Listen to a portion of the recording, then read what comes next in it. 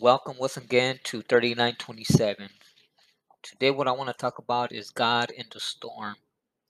Because you see, many of us were going through some heavy trials through the storm, and sometimes it seems unbearable as if we can't keep going.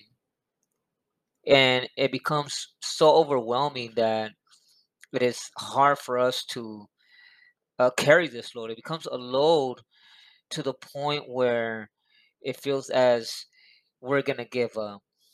But you see, I want to encourage you to keep fighting because God is in the storm with you.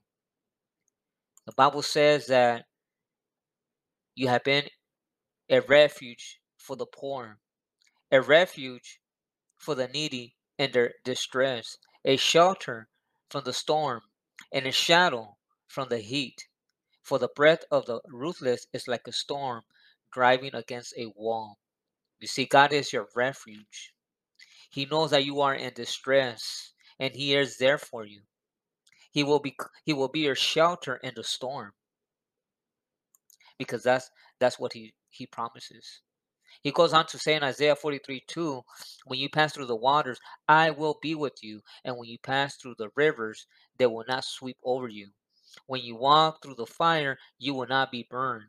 The flames will not set you ablaze.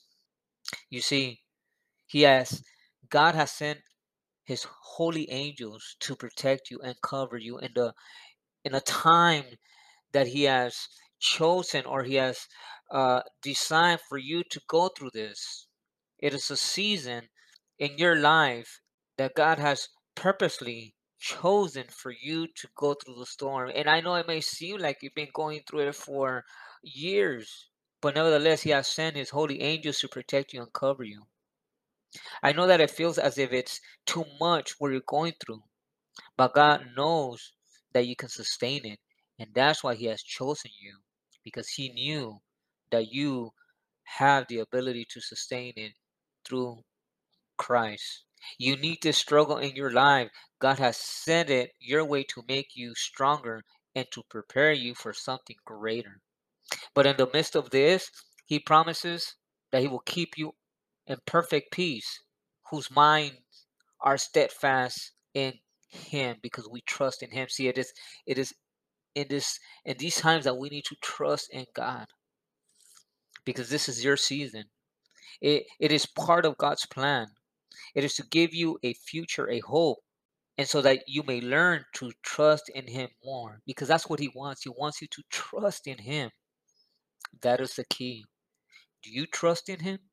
Do you trust in Him with the issues, with the struggles, with the challenges, the disappointments that you're going through? You see, many of us were going through something and we go about life and no one knows about it. We put on a smile. We make it seem as if we are filled with the joy of God, but deep down we're hurting.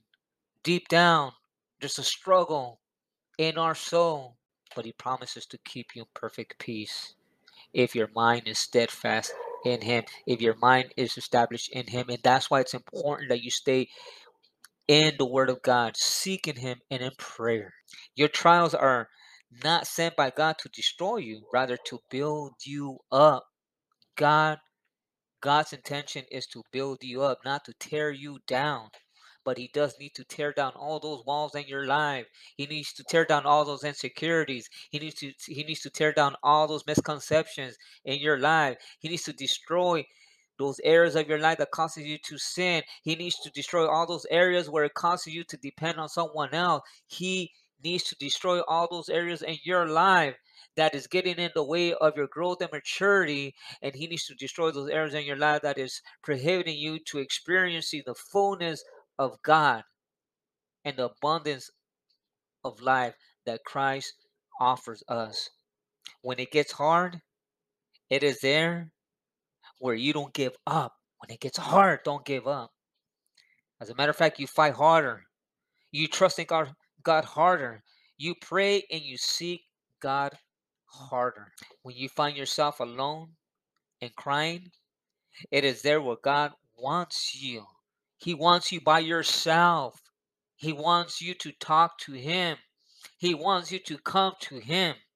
And when you can see the answer nor hear the answer, it is because God is preparing you. He is teaching you, and he is developing you in the silence. It is in the silence where God is developing you so that you can trust in him, because he wants to bring you to a point where you don't trust in everything. He's stripping you of everything so you can come, come to trust in him. Trust in him to love you, to fulfill all your desires, to fulfill what nothing or no one can fulfill in your life. Because he wants to bring you to that point where you know the depth, the height, the width, the length of God's love. Because we have not come to that point. And he wants to bring us to the point so that we may know the fullness of God's love towards us. You see, you must suffer to obtain victory. You want victory? You must suffer, because Christ suffered for us. And when he suffered and when he died, guess what? He obtained the victory. And Paul understood that concept when he said that he wants to know the power of his resurrection and the fellowship of his sufferings, so that he may be so that he can be made conformable unto his death. It is in the suffering that you learn to fellowship with God. So as you're suffering, as you're going through whatever it is that you're going through, it is there that you experience a fellowship with the Holy Spirit, with the Father and with the Son. Nothing comes without the price. You came with a valuable price, the price of the blood of the Lamb. Jesus was humiliated.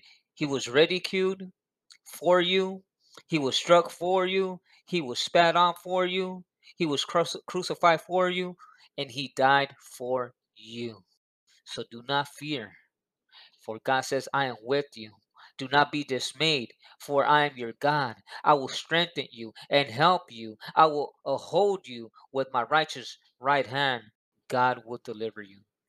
God is in the storm with you. Learn to trust in him. Learn to hear his voice.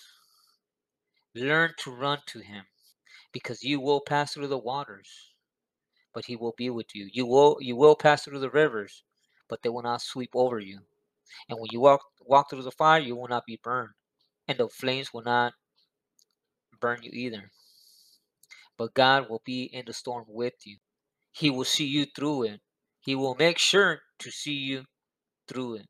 That's why it says in Isaiah 25:4, for you have been a strength to the poor, a strength to the needy, or a refuge to the needy in his distress, and a refuge from the storm. God is a refuge in the storm. But know this, the purpose of the storm is it is to strip you of everything. Even when you come to the Father and you're crying out to him and you're seeking an answer, and yet you don't hear an answer from God, and yet you still don't feel that peace, it is because God is strengthening you, and he's teaching you, and he's preparing you. Because when you come out of it, then you will know the Father's love, the depth, the width, the height of God's love. And you will experience the fullness of God and the abundant life that he has to offer. Because many of us have not come to that point. We have experienced God's love towards us, that he loves us, that he died for us. But now he's going to take you through the storm. And it's in the storm that you would experience the fellowship of his suffering. So when you're going through it, remember, God is in, God is inviting you into the fellowship of his suffering. And you must die. You must be conformed unto his death. Because when you say, Lord, I surrender, your will be done. You're heading in the right path. God bless you.